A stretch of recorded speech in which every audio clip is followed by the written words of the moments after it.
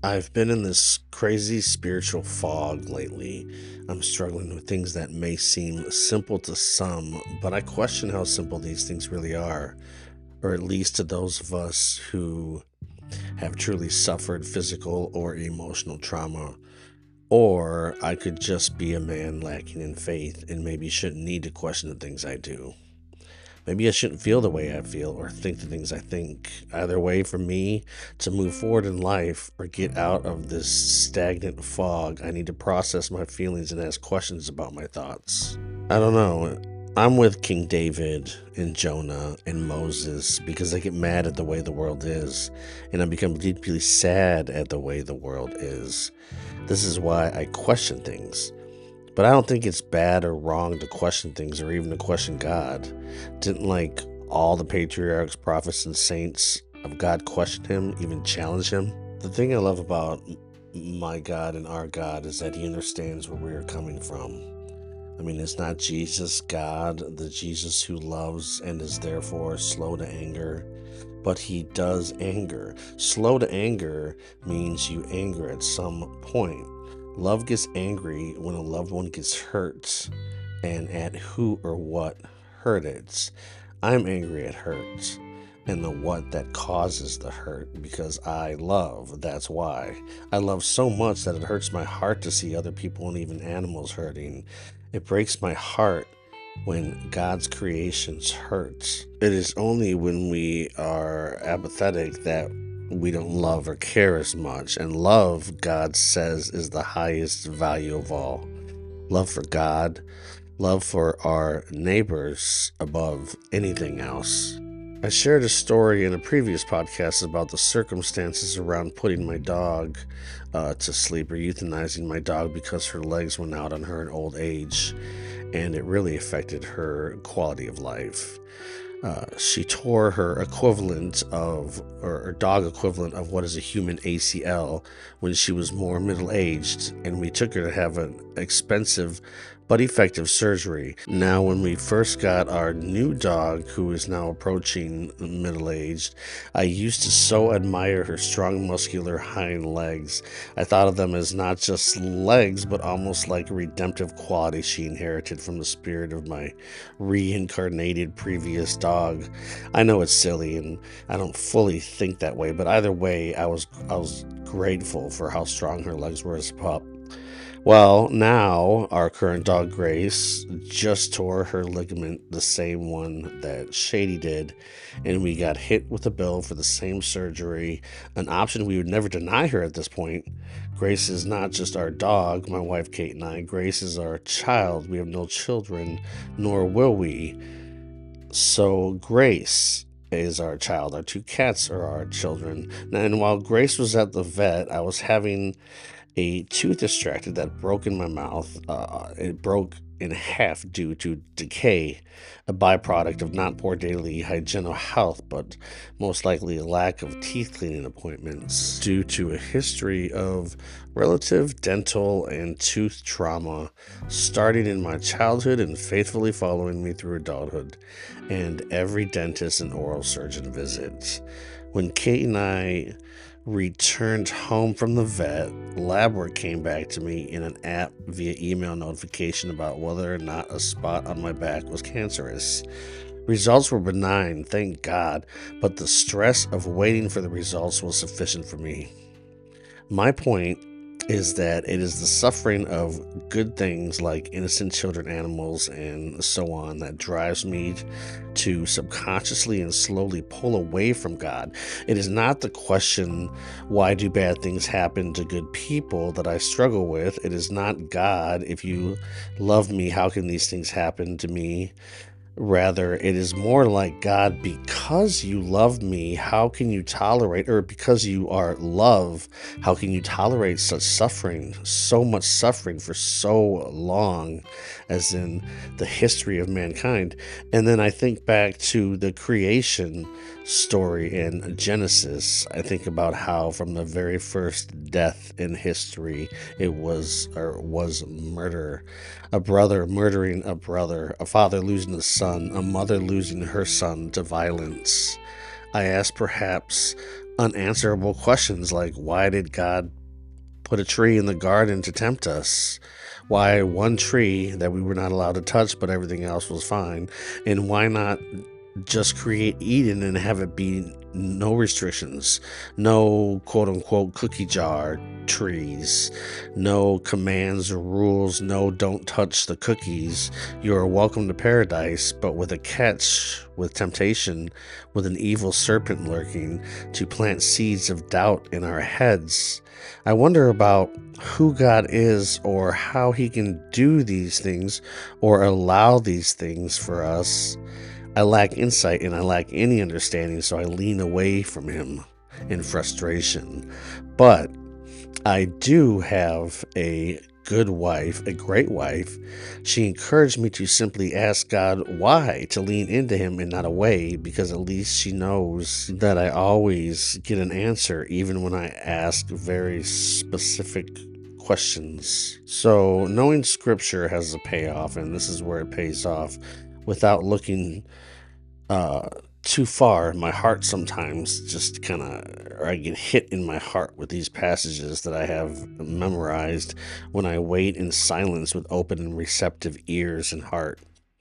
Three scriptures came to mind. The first one is from 2 Corinthians chapter 4 verse 17. For our light and momentary troubles are achieving for us an eternal glory that far outweighs them all. So we fix our eyes not on what is seen, but on what is unseen, since what is seen is temporary, but what is unseen is eternal. The second one was Ephesians 3:20. Now to him who is able to do immeasurably more than all we ask or imagine, according to his power that is at work within us. And the third one is from Philippians chapter 4 verse 7. And the peace of God, which transcends all understanding, will guard your hearts and your minds in Christ Jesus. Now, I'm certain that God was talking to me through these scriptures because they bubbled up to the surface of my heart very quickly, and the three of them kind of together. And when you look at them and put them together, it gave me a lot of solace and comfort, and I knew that it was on track to answering my questions. Now, I fully understand that I'm probably asking questions that can never be answered until we actually get to meet God face to face. But here he was at least telling me that there's hope in these things, and in what I don't understand, rest, because the peace of God transcends any understanding I can have, and he will guard my heart and mind.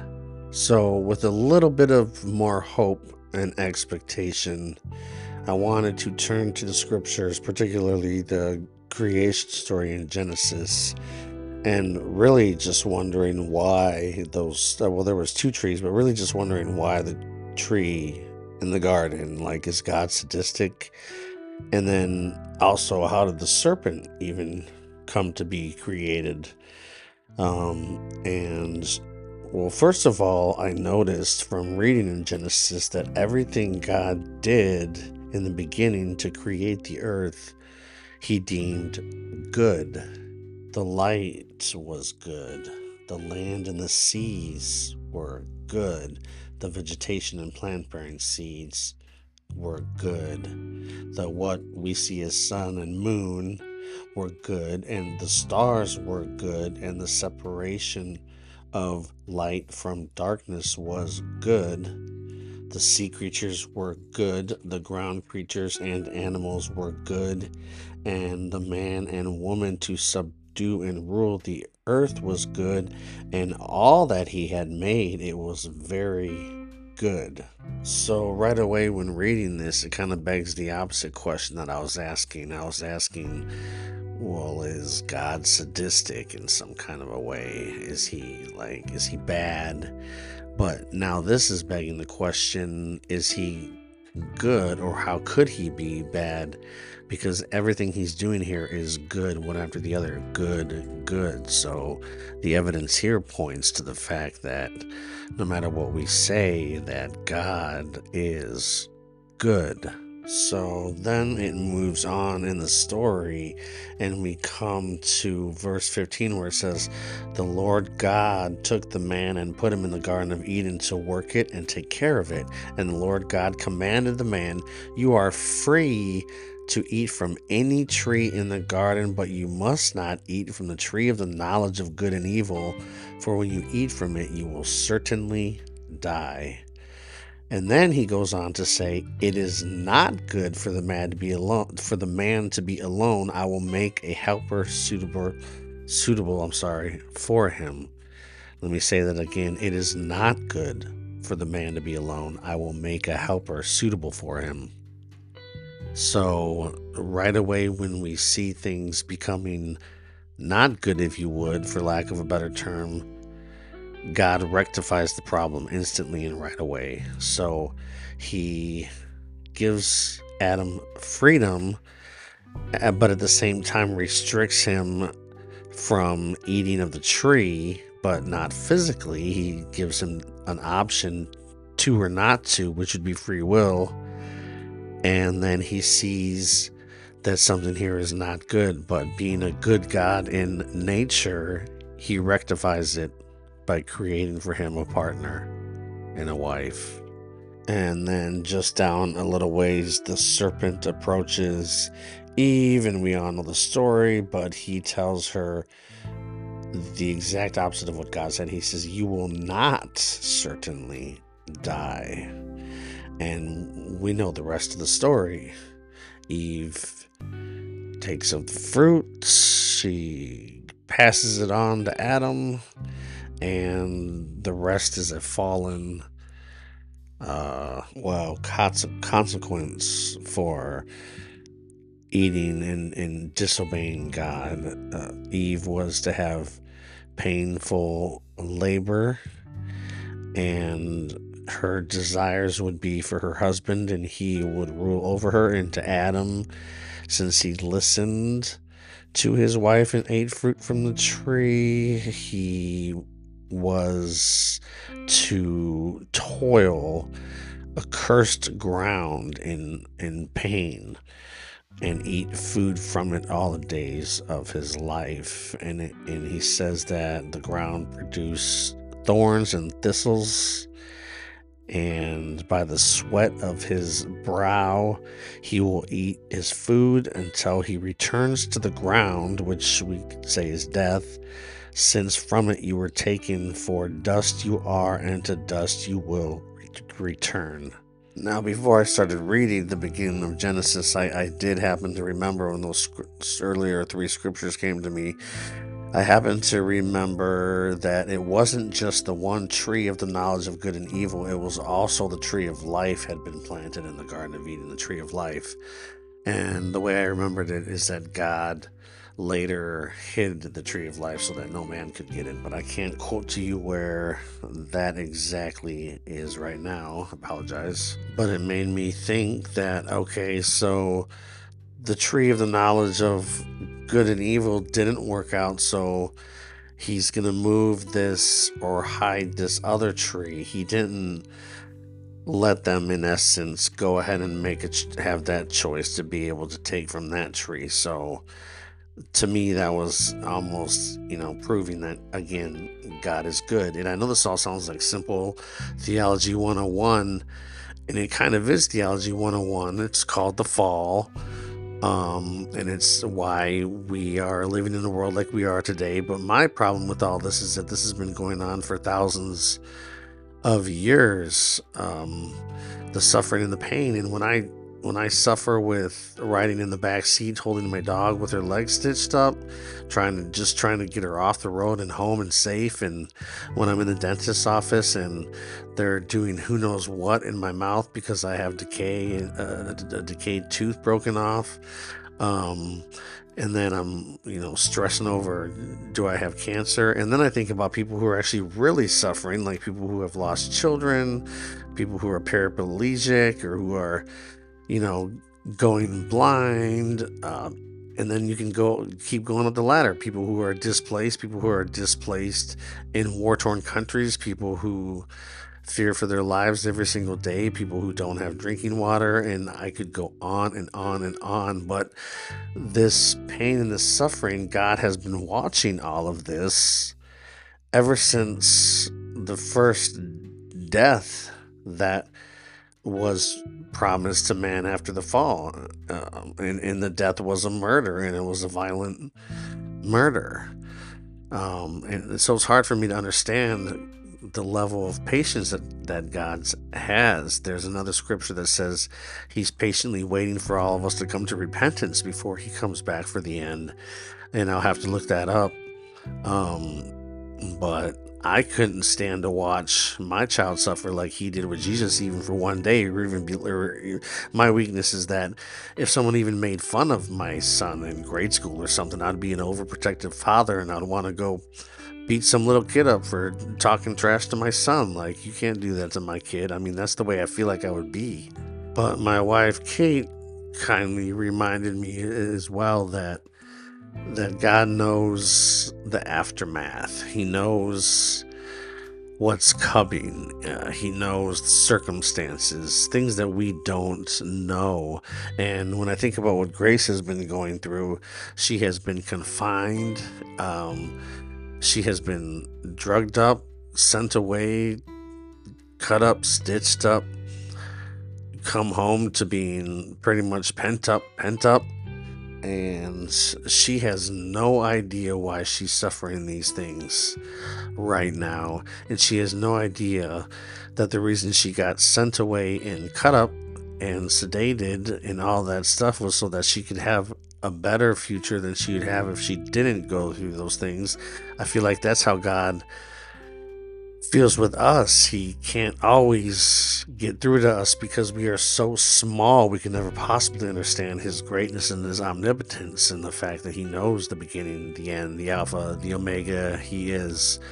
But that's what makes, and forgive me for this kind of tangent, I just have to call this my podcast, because this is what I'm thinking. That's what makes Jesus so great. And I believe that's a part of the reason why God sent his son. A big part of the reason was so not just for reconciliation and not just salvation, but he sent Jesus for compassion, empathy, understanding. He sent Jesus so that he could relate to us and know our weaknesses, our frailties, our temptations, so that he can relate. So like it says in Hebrews that we have not a master or a savior that is distant from us, but one that knows our trials. And Jesus was obedient to the point of blood, in shedding blood on a cross and crucifixion. And it says also in scripture that we have not yet come to the point of shedding blood. Now, some of us have. There's people who have been martyred. There's people who have been tortured. There's people who have had accidents. There's all kinds of stuff going on in this world. But there's a lot of us who we have not been completely obedient, and then until shedding our blood or till death, we've been disobedient.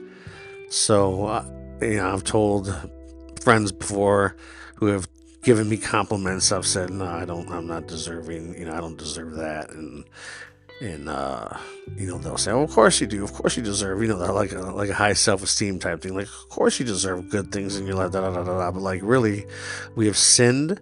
We have fallen short. So therefore, we do not deserve the riches of the glory that God is going to share with us.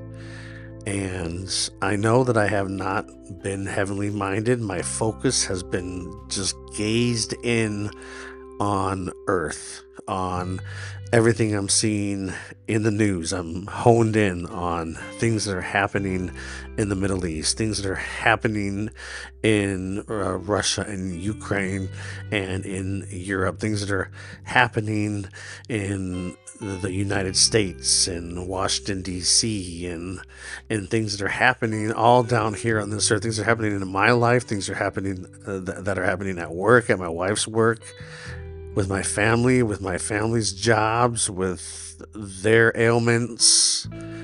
I'm everything I think about every single day has to do with this lifetime right now. And if those three scriptures that came to me are in the least bit true, I need to remember that this is a light and momentary thing and that it will not always feel this way.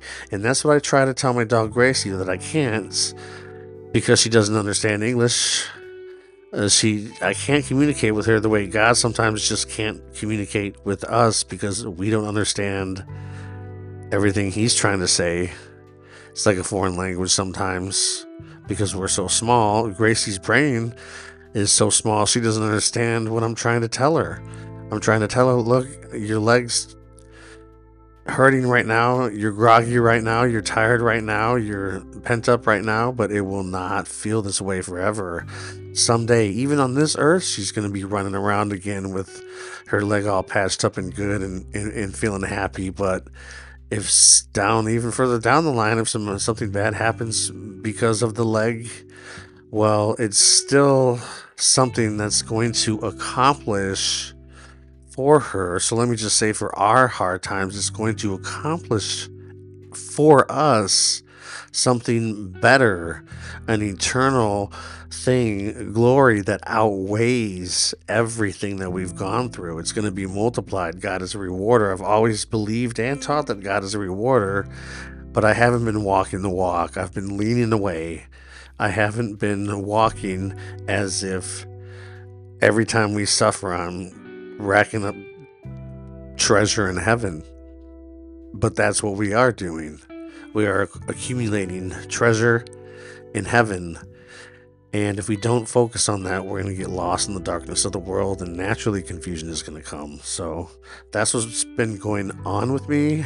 I hope you maybe got something out of this podcast. It might have been a little too much ranting and a little too much Bible 101.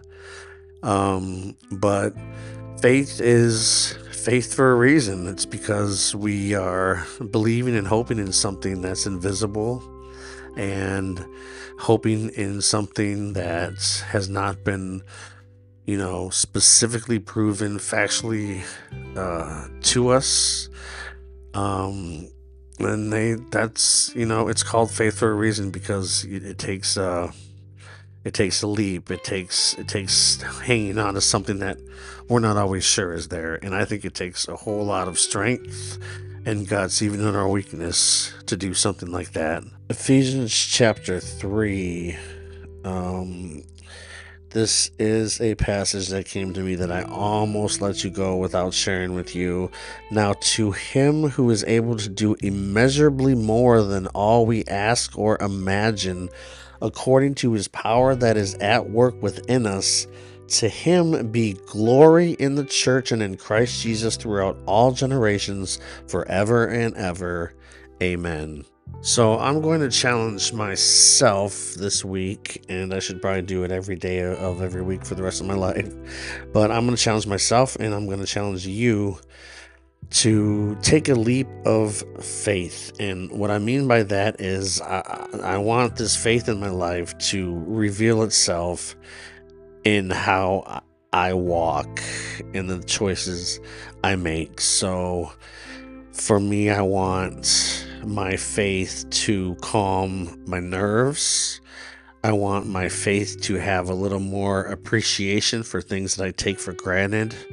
I want my faith to cause me to love better people that are really frustrating and intolerable almost.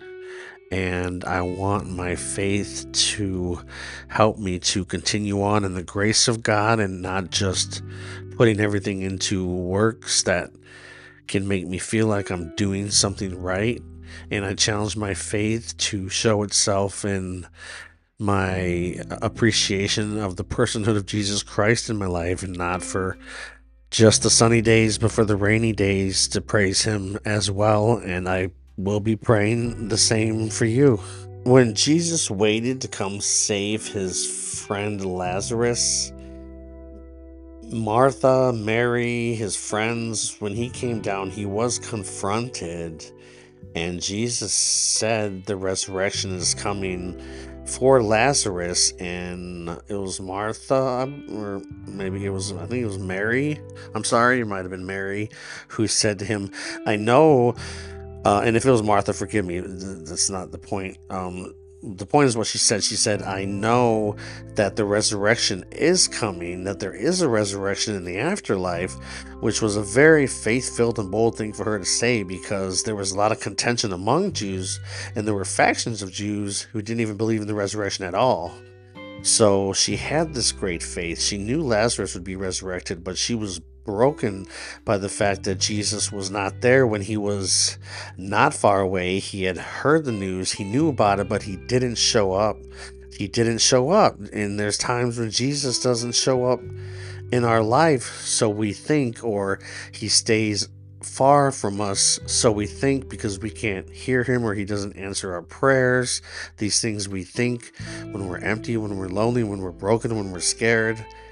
But when Jesus came down, he not only wept over Lazarus, he snarked with anger. His emotions were that of grief and that of anger. And earlier when I said I'm with Jonah and David and Moses, well, thank God we have a Savior, Jesus, our Lord, can understand that when we snark with anger, or we get mad at the way the world is, and we grieve at the way the world is, and sometimes even when we look to him and say why, and we're frustrated with him, he understands. He doesn't get mad at us for that.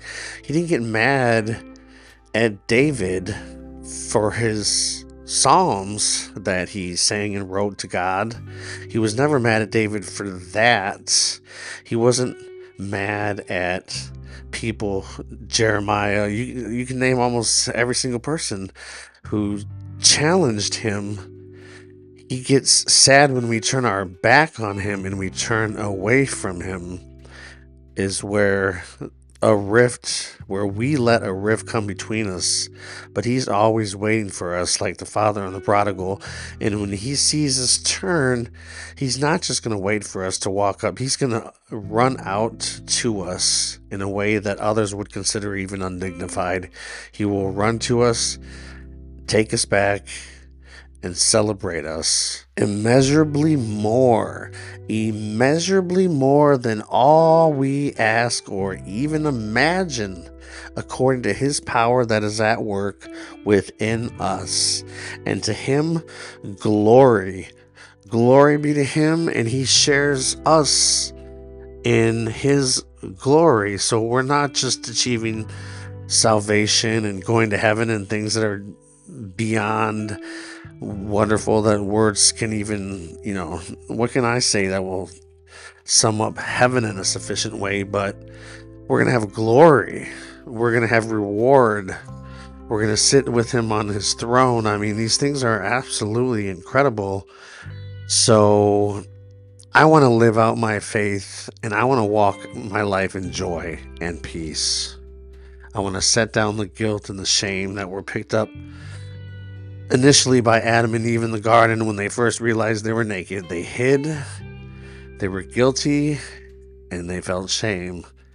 And I want to walk in the promised joy and peace that God has laid out for us, knowing that God's patience is for repentance, and we have to trust that he is good, that he is great, that he is holy, and that he is perfect and wonderful, and that he understands us, and that it's definitely not always going to feel like this. So, thanks for listening. If you haven't already, I would also encourage you to subscribe to the podcasts and turn on notifications, because that way I don't release, I'm kind of like a bi-monthly, even less than that, podcast releaser. I don't put that many out. That way you will get a notification on your phone when one does come out. So, have a blessed day.